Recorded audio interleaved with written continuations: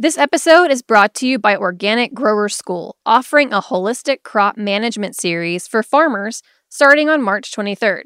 Learn more at organicgrowerschool.org. This week on Meat and Three, we continue our trade series with a piquant look at the many faces of the spice trade, from the high price tag of saffron to the ubiquity of chilies and the potential ripple effect that farmer protests in India may have on the global spice market. Farmers are protesting because they feel like their lives and livelihoods are on the line. You find it in a lot of cured foods like cured meat and Parmesan cheese. You also find it in ripening foods, like ripe tomatoes are very high in MSG. So there's sources of it all over the natural world. Tune in to Meat and Three, HRN's weekly food news roundup, wherever you get your podcasts.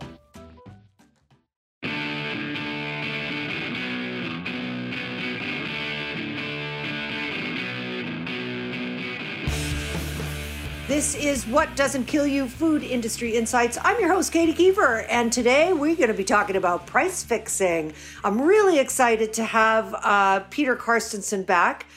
He has been a guest in the past. He joined me to talk about the dairy industry a couple of years ago, but he is, in case for those of you who don't remember, and in fact, his CV is so impressive that there's no way you could keep it all in your brain. He is a professor of law emeritus. From 1993 to 2002, he served as Associate Dean for Faculty Research and Development at the University of Wisconsin Law School. He is a graduate of the University of Wisconsin, received his law degree and a master's degree in economics from Yale University. And from 1968 to 1973, he was an attorney, listen up, people, at the Antitrust Division of the United States Department of Justice, assigned to the evaluation section, where one of his primary areas of work was on questions of relating competition policy and law to regulated industries. So you can see he is the Mac Daddy on this subject. He has been a member of the faculty of the University of Wisconsin Law School since 1973. He is a senior fellow of the American Antitrust Institute. We love you. And he is also the author of Competition Policy and Buyer Power, which I think came out in 2017. Is that right, Peter? Yes, that's correct. Yeah. Thank you so much for joining me on the show once again. I'm very excited to chat with you. I've been, as I said to you, I think before in my our email exchange, that I had, in fact, been following this antitrust, or rather price fixing, I guess you could call it a scandal, in the poultry industry for some years now. And so it has been the subject of an ongoing class action suit since 2016. And in the class action suits, it is alleged that the price fixing has actually been going on since 2008. So first, if I could ask you to describe what brought about the class action suit in the first place, then we'll move on into the federal investigation. Okay, just a lawyer's quibble. The effect of the alleged conspiracy is to raise prices, but it is not a conspiracy that is claimed to be a, quote, price-fixing conspiracy. In these products, there are so many different uses that it's really very hard for alternative firms to agree on an enormous price agenda. What they can agree on is to restrict output. If you cut the amount of supply, you're going to raise prices generally. So it's sort of a technical point, but it explains at least part of what's going on. The case gets brought in 2016 after lawyers had spent some substantial amount of time, I assume, investigating and evaluating the merits of a possible claim. The role of agrostats in coordinating information about supply characteristics in the poultry market was known for several years prior to the bringing of the lawsuit. Some of us, myself, some other economists I know, kept saying, how can they do this legally? How can they possibly have this kind of coordination of information about supply? Great question. Mm-hmm. Legally. And it took a significant investment of time and effort by a set of lawyers to figure out exactly how to frame the case and to gather the necessary evidence, because the way modern antitrust law of this sort, class action antitrust law, is practiced, courts require you almost to prove your case with your complaint before you've had any chance actually to do any serious discovery. Now, that's an exaggeration, to be fair, but you've got to have a lot of evidence that you or evidentiary claims. That's a better way to say it, at the front end. So it took a while for this case to get put together, and so it gets filed in 2016. I don't know the timeline. My guess is they were probably working on that for at least a year in preparation. Yeah, I would think so. And then the class action suit morphed into a federal investigation. And I guess that was, in the last 2 years or something. I couldn't quite identify when the class action suit turned into an actual DOJ investigation, but my understanding that it was at the very end of like around maybe 2017 or 2018.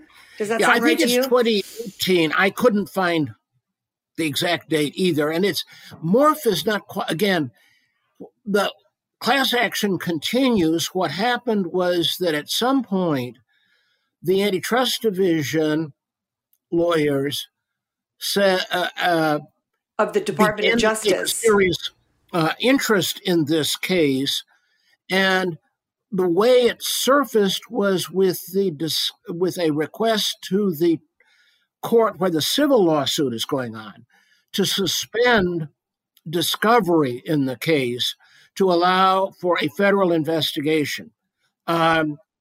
There was a period of about 6 months or so when the civil case was suspended. The feds were conducting an investigation. I think it was both civil and criminal. Those are two different parts of the antitrust division, and interestingly, they don't talk to each other. That is interesting. The criminal side, and this is because of a set of rules. You can't use your criminal investigation to support a civil investigation or case. So you've got to keep them pretty separate. What we know is that there was a period of inaction on the part of the private lawsuit, and then things were resumed. Discovery was resumed. Things were proceeding towards the next stages of litigation, and then this fall, the criminal part of the Justice Department brought criminal indictments against several Pilgrim's Pride executives, including, I think, the CEO of Pilgrim's Pride. Pilgrim's Pride is owned by JBS Swift. And so I think it's 3 individuals were criminally indicted. It was pretty clear that if you read the complaint, that there were a lot of other individuals who were implicated, as were the corporation, Pilgrim's Pride, Tyson, and others. The specific charges were for bid coordination, price coordination. This was actual price fixing.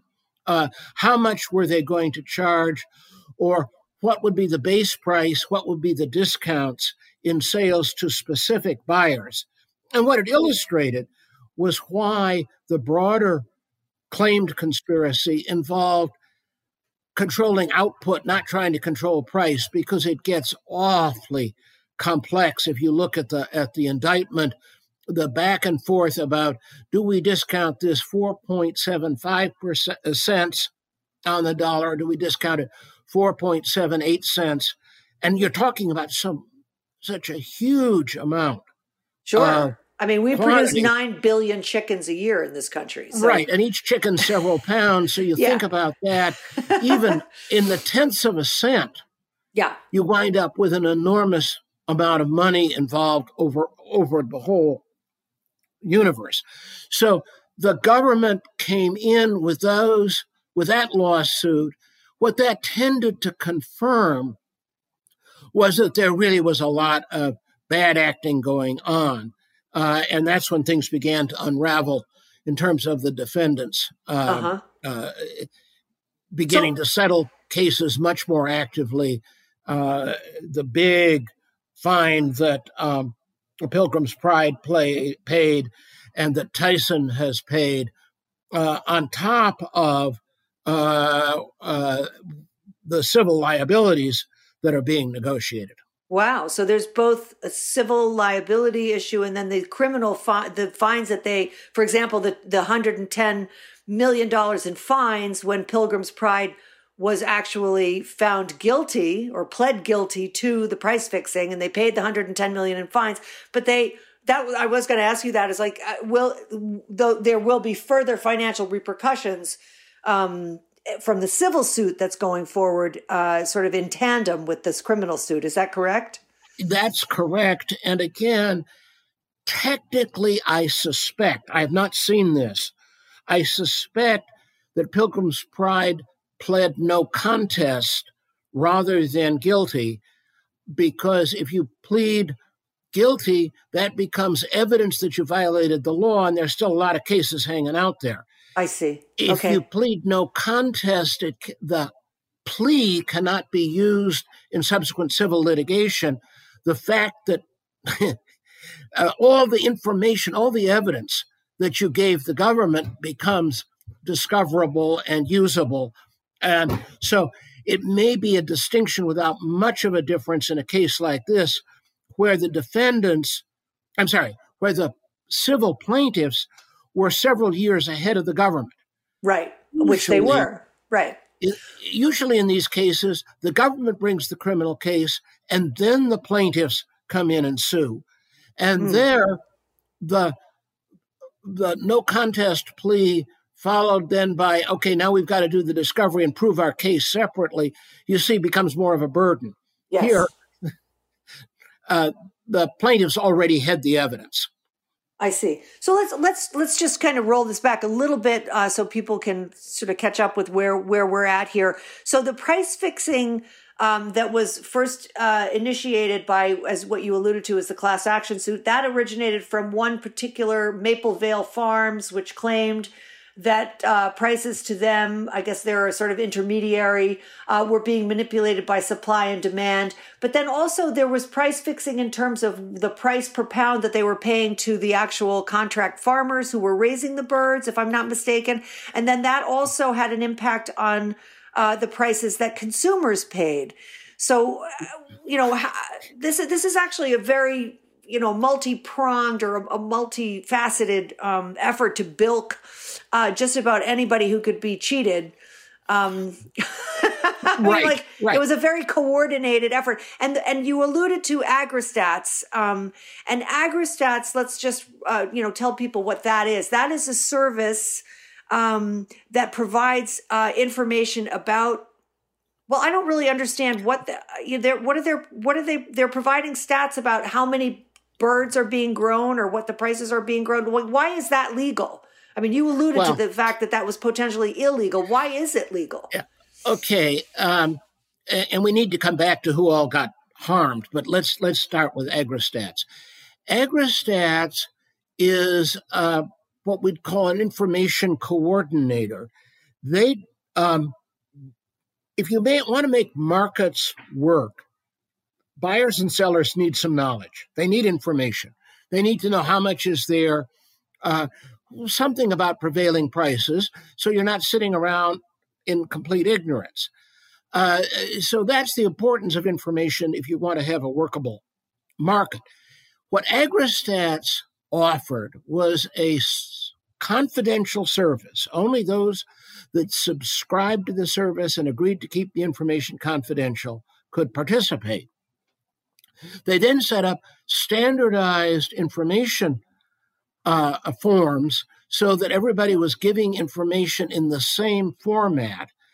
They consolidated that information, and it wasn't just the number of chickens, the number of laying hens. It was everything that was going on in these companies in terms of supply, sales, prices, etc. So, and then they put this all together and shucked it out to all of their subscribers. You got to tell what your plant was or your company, and then supposedly to preserve, quote, confidentiality, unquote, all the other suppliers were given numbers, number 1, number 2, number 3. I see. The thing is that if you know the industry at all, everybody seems to agree that it would be no challenge to figure out who number 2 is, who number 3 is. Of course, because we're talking about the 4 biggest poultry producer or marketers in the country: Tyson, Pilgrim's Pride, Sanderson's, and Perdue. Right?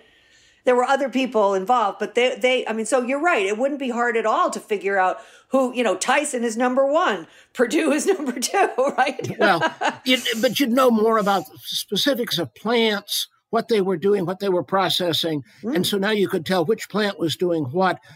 Then there were a set of more or less public communications by senior management. We really think we need to reduce the supply of chickens because there are too many chickens in the market. We need to increase exports, etc. So there's this set of signals given about let's do things that will reduce supply. And then and they had some target numbers that were given.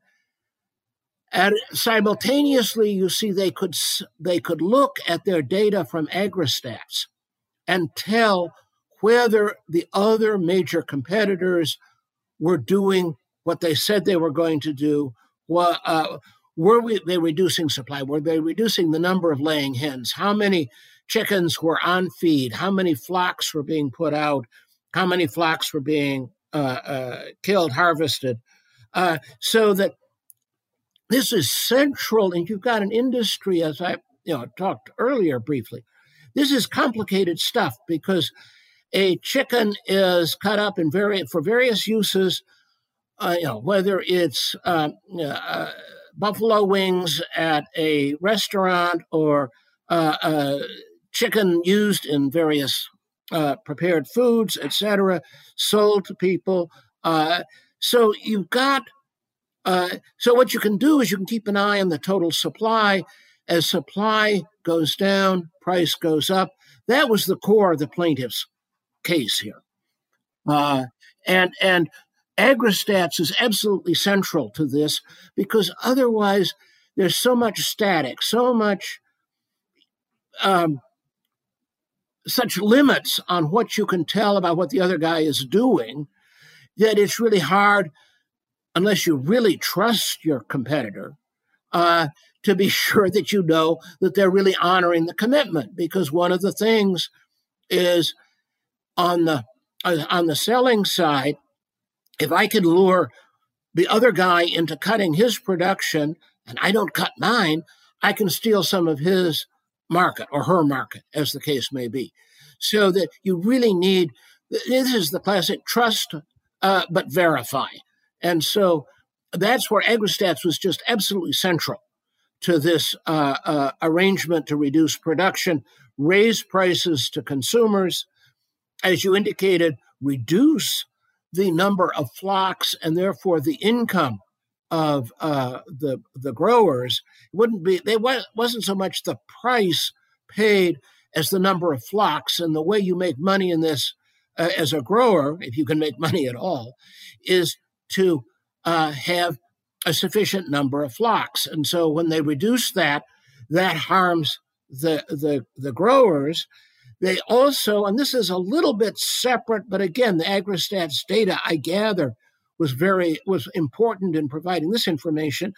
They began to coordinate on the prices they were paying, the wages they were paying to the workers in the poultry processing plants, and were probably engaged, and it's been a while since I read that complaint, but entered into what are called no-poach understandings. That is, I won't hire your workers, you won't hire our workers, so we don't compete that way for workers. So yeah, I mean, this AgriStats is at the center of accomplishing all these kinds of harms to the competitive process that hurts producers.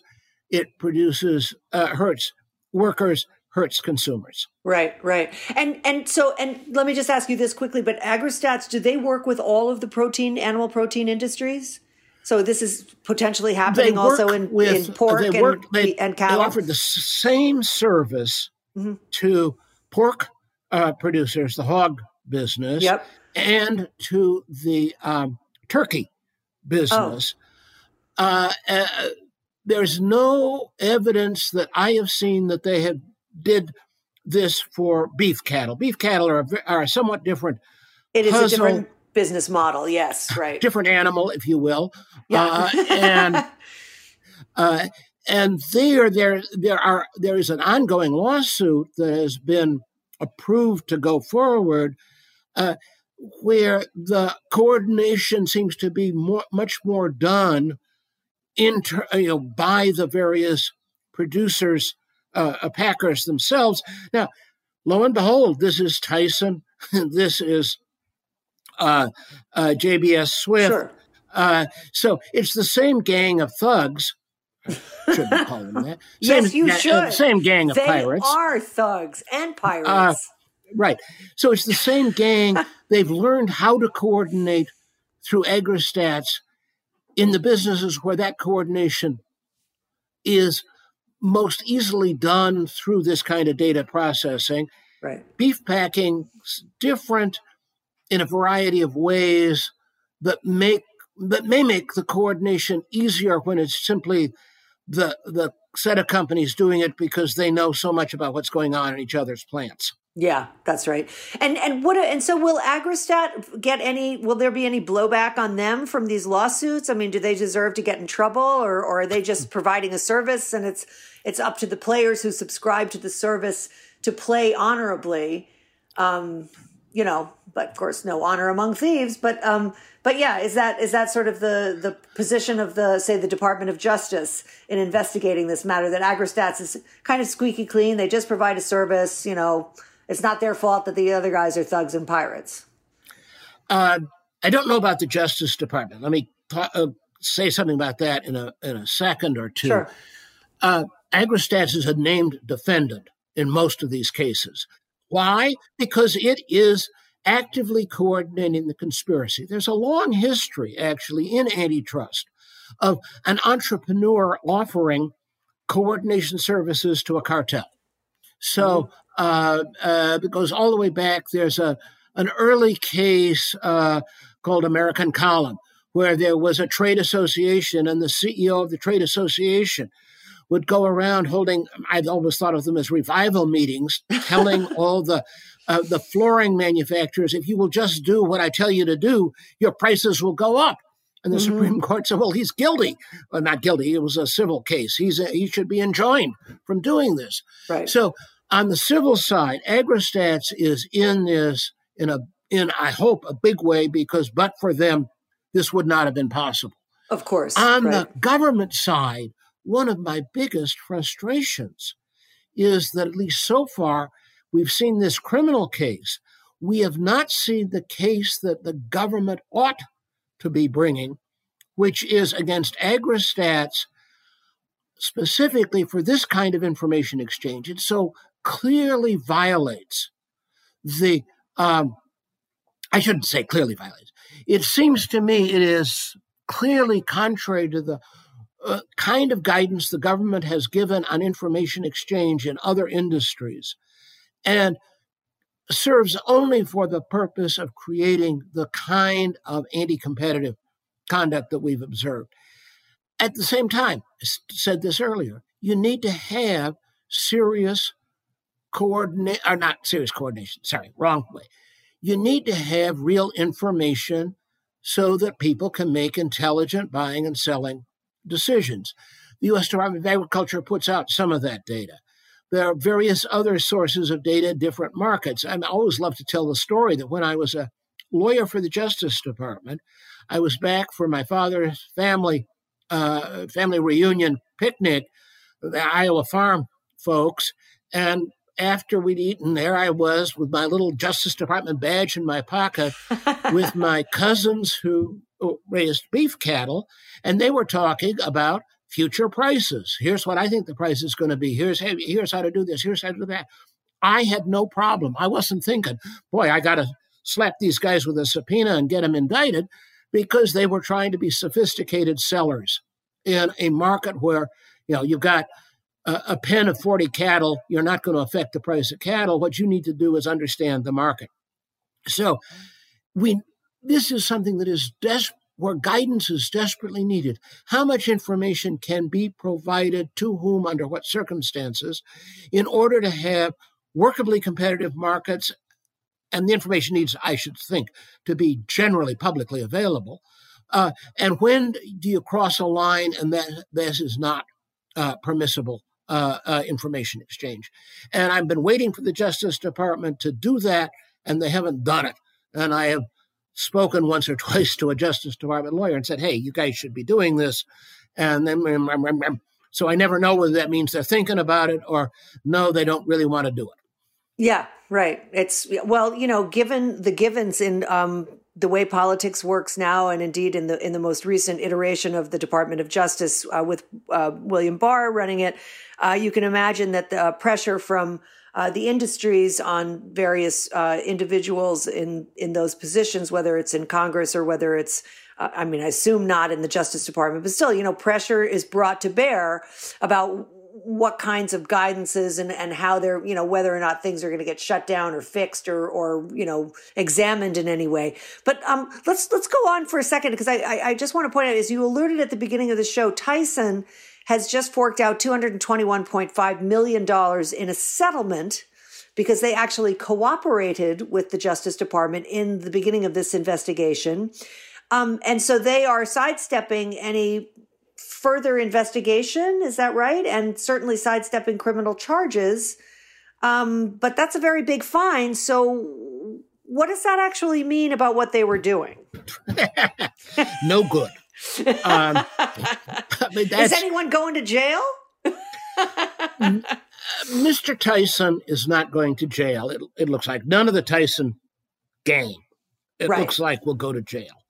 Well, they cooperated, right? So that's what they paid for. As long as they don't screw up in the cooperation. There's been at least one case, I think it was in Ocean Shipping, where they made one of these settlements where they'd come in and spill their guts, only they didn't spill as much as they were supposed to, and the government revoked the immunity and the amnesty and went back and began criminal proceedings aimed at jailing some of the CEOs. Now, I don't remember how that came out. I know there was a lot of concern. So the Tyson folks are out from under on that part of liability. On the other hand, the former CEO of Pilgrim's Pride is looking potentially at up to 10 years in prison. Nobody's ever gotten 10 years in prison for price fixing, but they certainly are sending price fixing executives to prison for several years, which is not exactly where early retirement usually takes these folks. So, good one, Peter. Yeah. That's hilarious. No, I don't think they expected to have that. Peter, I figure Tyson must have gone in fairly early when back to 2018 or so. Yeah. And said, look, we were involved in a lot more than just the kind of output coordination that is the civil lawsuit. We were involved in essentially bid rigging, price setting with respect to particular customers. And here's what we were doing. Here's the people we were doing it with. Go out and make their day. And that seems to be what went on. And then at that point, of course, the Justice Department is going to look at them and say, guys, you're going to have to pony up something here. So they did. After all, they waited a while. They waited until the Justice Department really had begun an investigation, it looks like. So they're not, it was only, okay, the handwriting is really now on the wall. We better do something. And that's often when there's a rush to the Justice Department door. Hey, can we confess before anybody else confesses? Well, why haven't the other guys done it? I mean, now that they see that Pilgrim's Pride got, it's had a significant fine, why haven't Sanderson and Purdue also said, oh, well, we're going to cooperate. We didn't really mean to do this. Oh, my God. Well, partly because first one through the door. Oh, is the one who deal, gets the deal. Right, of course. Gets the really good deal. Yeah. Numbers 2 and 3 don't get such a good deal. Sure, that makes sense. And, of course, JBS, Pilgrim's Pride, they were in a really interesting box because they were the target. And I don't know. One possibility is, after all, that the Pilgrim's Pride management that was fairly separate from the rest of JBS Swift was lying to senior management of JBS Swift. Oh, no, we're not doing anything wrong. Well, JBS has had tons of problems of their own because the Baptista brothers both went to jail. Yeah, so they're a bunch of crooks already. Yeah, absolutely. Yeah. I mean, the whole outfit is rotten, including the rotten meat they send us. I mean, hate them.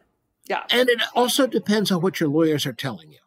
Yeah. Now, if the lawyers are saying, look, we've got some good defenses here because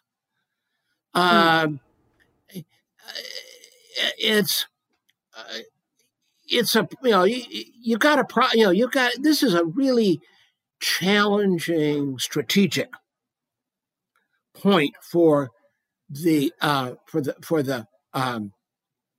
corporation, for the individuals, and for their lawyers. How are you going to handle this? I'm a little, and I think now, it sticks in my mind that Pilgrim's Pride / JBS Swift has come forward with some kind of settlement with the government as well, so that they've reached a point where they had to get out, and this has been one of those things that's been sort of falling for a while. The little guys began to settle early, paying in, 2 or 3 million here and there. In some sense, the handwriting was on the wall for at least a couple of years, really, when the Justice Department got involved, right? Yeah, because you can kind of string along a class action suit for a good long while.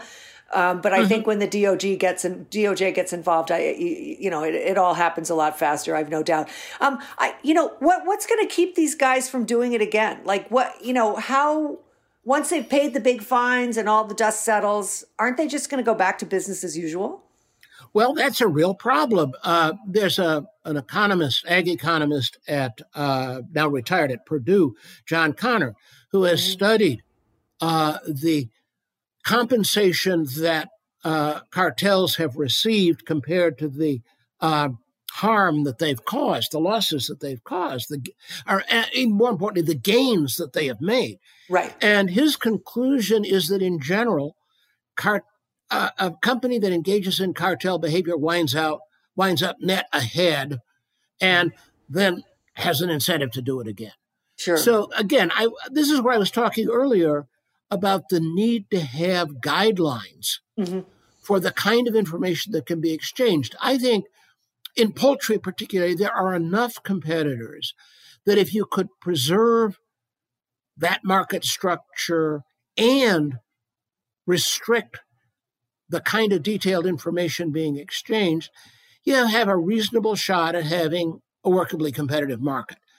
But neither, as far as I can tell, USDA, which under Packers and Stockyards Act could do this, nor the Justice Department, which could do it through a civil lawsuit seeking an injunction that would specify what could be done, that would control not just AgriStats, but the guys that were buying that information, the Tysons, et cetera, to structure, here are the ground rules going forward. And I should add on this point, because you talked about the politics of Justice Department decisions, it's really interesting because this information stuff is front and center in the Facebook and Google litigation. Yes, I thought about that when I was developing this outline. I thought, oh, this is exactly the same thing. Yeah. But here's a somewhat easier, more tractable framework to begin to try to talk about, okay, here's the kind of information that can be exchanged, retained, etc. But rather than use that opportunity, at least, and again, we're looking at it from the outside, there doesn't seem to be any effort to use this opportunity to begin to set those kinds of ground rules. And I'm perplexed, given that both the Trade Commission and the Justice Department seem now to have realized information exchange is a really important competitive tool. Right. Very interesting. We're going to take a short break, Peter, like literally a very short break. And we'll be right back with Professor Emeritus Peter Carstensen talking more about poultry price fixing and the giant, whopping, huge fines that are being paid in these various investigations. Stay tuned. We'll be right back.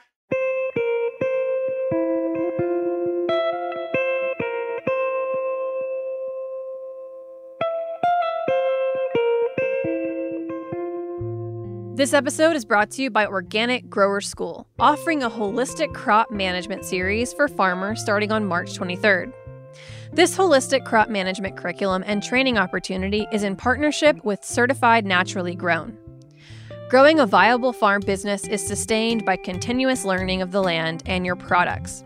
In this workshop series, growers across Southern Appalachia and beyond will gain tools to manage their crop production for whole farm success. Organic Grower School is offering the Holistic Crop Management Training as a 6-part webinar series. It will include a mixture of videos, resources, and live virtual meetings between March 23rd and April 27th. Learn more, meet the instructors, and register now at organicgrowerschool.org.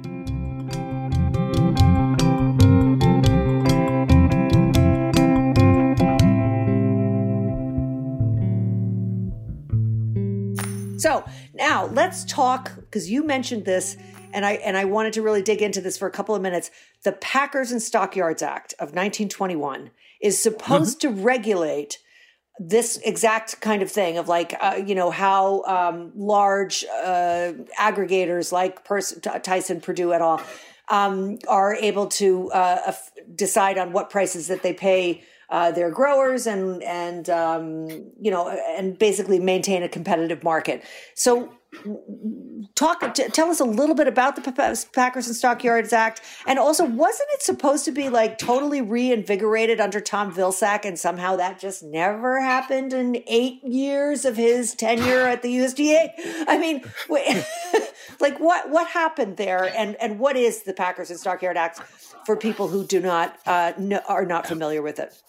Okay, a little history here. There was a real problem back, say, World War I and before, with the 5 major packers, which did both pork and beef, harming farmers, in particular by various kinds of price discrimination, collusion to set prices, low prices, etc. There was a big investigation by the Federal Trade Commission, 5 volumes, as I recall. Wow. Led to a lawsuit by the Justice Department that was settled with an incredible consent decree that actually required the meat packers to sell off. They were going into grocery, retailing, production of various kinds of groceries. Transportation, as I recall, as well. Yeah. They were, and really they were had to integrated. sell their ownership of the stockyards. That's where you used to sell cattle rather than out of the feedlot. Right. And that footnote, it took until 1930 for that decree to actually be fully enforced. But that's Congress thought the decree was inadequate. It did not sufficiently police the conduct of the meat packers, both in their conduct in the stockyards and generally. And so in 1921, it adopted the Packers and Stockyards Act that set up a fairly detailed regulatory set of conditions for the operation of stockyards, and imposed a more general requirement that there be no unfair, discriminatory conduct by meat packers with respect to sellers of beef and pork. Parenthesis, poultry was not included at this point because there was no public market in poultry. It was a local business. Right.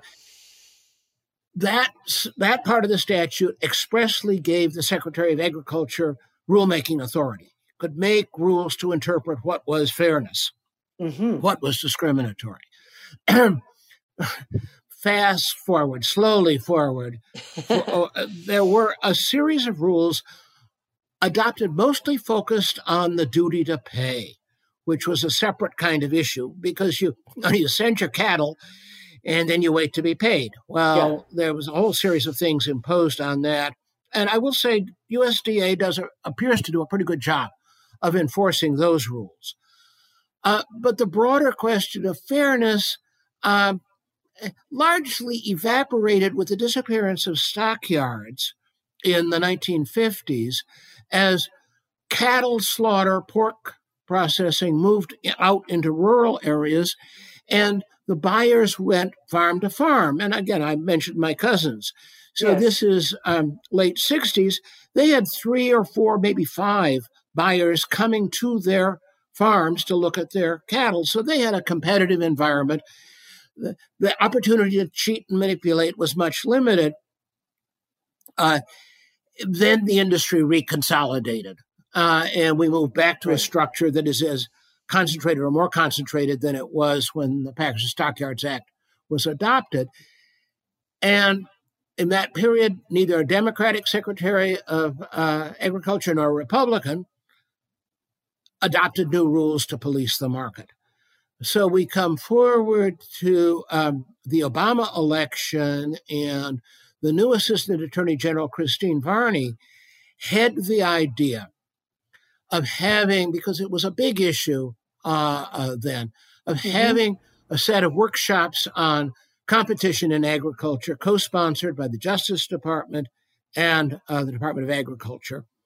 Bracket, the Federal Trade Commission was not to be found, a source of continued irritation to me. In any event, there was a series of 4 workshops around the country where farmers raised a whole series of problems. Secretary Vilsack was at all of them. Attorney General Holder was at, I think, 3 of the 4. So, okay, we're really going to do something. At this point,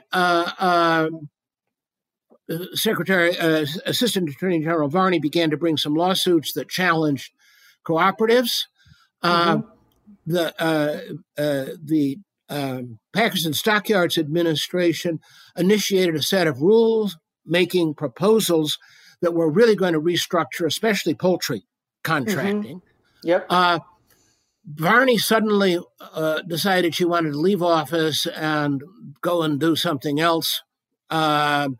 Because a certain senator from Vermont, who was not an independent, had decided that this was a threat to his client, or so I'm told, a certain large dairy co-op. So the challenge to co-ops went away. The Obama administration made the decision to trade off continued work on those rules against other considerations that they had, other policy things, politics. You're going to make some trades. So as a result, Congress actually added a couple of additional rules to the set of rules that the USDA already had reflecting poultry, which were steps forward, let it be said. But the broader rulemaking process came to a grinding halt and stayed halted until the end of the Obama administration, when a couple of rules were adopted. That one rule was adopted, I should say. Another was set for final adoption. And of course, Sonny Perdue canceled both of those rules. Meanwhile, and this is where Vilsack really deserves to be faulted, the USDA did nothing to enforce the existing rules, to bring any cases, to pursue any other options that they had, not only in this area, but also in dairy.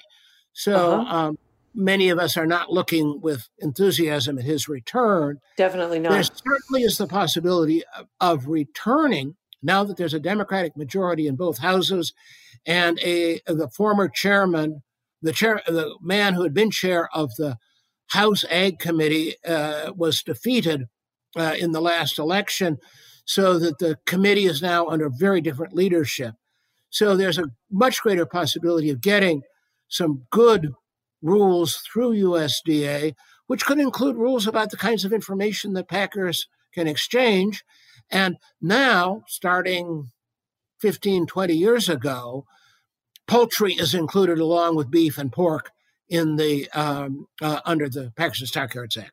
A longer answer than you were looking for, but there it is. No, not at all. That was actually really excellent, very helpful, and kind of like answered the next 3 questions in my outline. So that was good. One thing I do want to bring up about this is I often interview a really wonderful rancher named Mike Calicrate, who was... yes, I know Mike. You know Mike, right? So one of the things that Mike was involved in a lawsuit, and I know we're taking us off on a tangent and we really have to wrap this up, unfortunately, but Mike was involved in a lawsuit, and I want you to highlight what this really meant. As I understand it, the burden of proof in charging price fixing in the cattle market amongst packers it turned out that you had to show that you couldn't just individually sue the packers. You had to show that their behavior was having an impact on the industry as a whole. I know I'm oversimplifying that. I wondered if you could just clarify that particular aspect of why we really haven't seen any movement in terms of giving relief, say, to the cattle industry, to cattle producers, I should say. Yeah, it's an indefensible misconstruction of the Packers and Stockyards Act, which the court analogized to antitrust law and said, therefore, there must be consumer harm. Right. And so it can't be just because you were adversely affected on your farm. You've got to show that this affected the price of beef to consumers.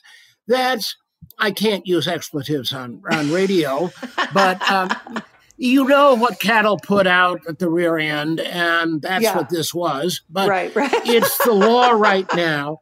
The few courts have said that's nonsense. The most respected centrist scholar of antitrust law wrote a little essay saying, what were they thinking? What were they drinking that they would come up with a foolish statement? This is bad antitrust law, and it's even worse Packers and Stockyards law because the PSA was intended to protect farmers, individual farmers, from discrimination and harm. All that said, until you get a court of appeals to say the opposite, and then you take a shot at the Supreme Court rethinking all of this and saying, no, courts, you got this wrong, it's going to be more of a problem. Now, I have seen some really interesting cases where a very, very, very insignificant effect on downstream prices was held by a circuit court to be sufficient to cross that line. So there's some possibilities out there that we could, you could see some of this, but it's going to require a kind of litigation, argument, and a sympathetic set of courts. And I worry a lot about the judges who talk about wanting fair and free competitive markets, but not really believing that in today's world, because they really seem to identify with the big guys and, we don't want to interfere with their freedom of action. And that's the wrong way to think about markets. Well, it smacks of regulation, doesn't it? And of course, the Republicans are all about, we don't want any regulations. We have to let the free market do its thing. Meanwhile, they're driving the rural communities into the ground. And, eventually, my vision, if these kinds of issues are not suitably resolved, I see farming basically dying in the United States, and we will be importing all of our food from, countries where There are no laws protecting farmers. There are no laws protecting food safety. I mean, this is, to me, is such a crucial aspect of, the agricultural picture writ large, that it's just kind of astonishing to me that more people don't see it from that point of view, and that only the idea that corporations, large corporations, should be making a huge amount of money, and be damned to all of the people who are, the little people, who are actually doing the grunt work of raising the food. I don't know how to. I was going to ask you, if you could wave your wand, what would happen? And then we have to wrap this up, because, as you know, people can't listen to anything for more than like 30, 35 minutes before their eyes glaze over. So, you see why I tend to. My wife tends to run and hide when I want to talk about ag issues. We'll just have to have you back, Peter, because you've just been a wonderful guest. But well, so what if I had a wand, it would be first to get some of the things I've talked about. We'd get a set of rules out of the Packers and Stockyards Act that would structure these markets. Markets exist under a legal framework. You've got a law of contracts. The Republicans don't want to repeal the law of contracts. They just want laws that run one particular way. So what we need to do is to rethink the legal framework in which poultry, pork, cattle are sold. I'd throw in dairy. As you know, I'm really interested in dairy. Again, USDA's got some handles that it could set some rules for how those markets function that would be fairer, would make for more equitable, competitive environment. Secondly, I would go back and look at the structure of the buying side of the industry in pork and beef particularly. I think that you could go back and either undo some mergers or simply say, look, this industry is inherently collusive, and therefore it's kind of like 3 strikes and you're out. You guys, it goes back to 1905 was the first time that you were convicted of price fixing. Right. Enough already. We can restructure this industry. It would be no problem. It would be doable in beef and pork, and each company could have several plants so it could get some economies of scope and scale if there are any in multi-plant operations. And you wind up with somewhere between 7 and 10 competitors of significant size, all of whom would be competing in the market. It would change the world enormously. That's the kind of wishful thinking that only retired professors are permitted to engage in. And with that, I'm afraid we have to say goodbye. But gosh, this has just been a delight. Thank you so much, Peter. I really appreciate it. And, sure. I hope that somehow your wish list winds up in the Biden portfolio and they take a good look at what you're saying, because it's long past due. So thank you so much for joining me today. And thanks to my sponsor, and we'll see you next week, folks. Thanks for tuning in. And that's all for this week. Stay safe, stay warm. So long.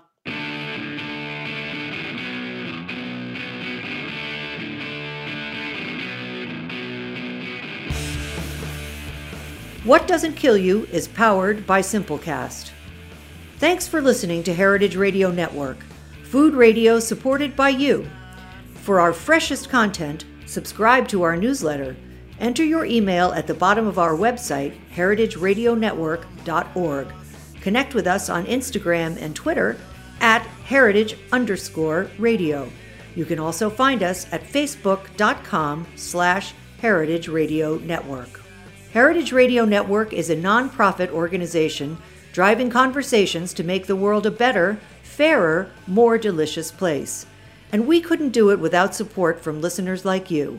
Want to be a part of the food world's most innovative community? Subscribe to the shows you like, tell your friends, and please join the HRN family by becoming a member. Just click on the beating heart at the top right of our homepage. Thanks for listening.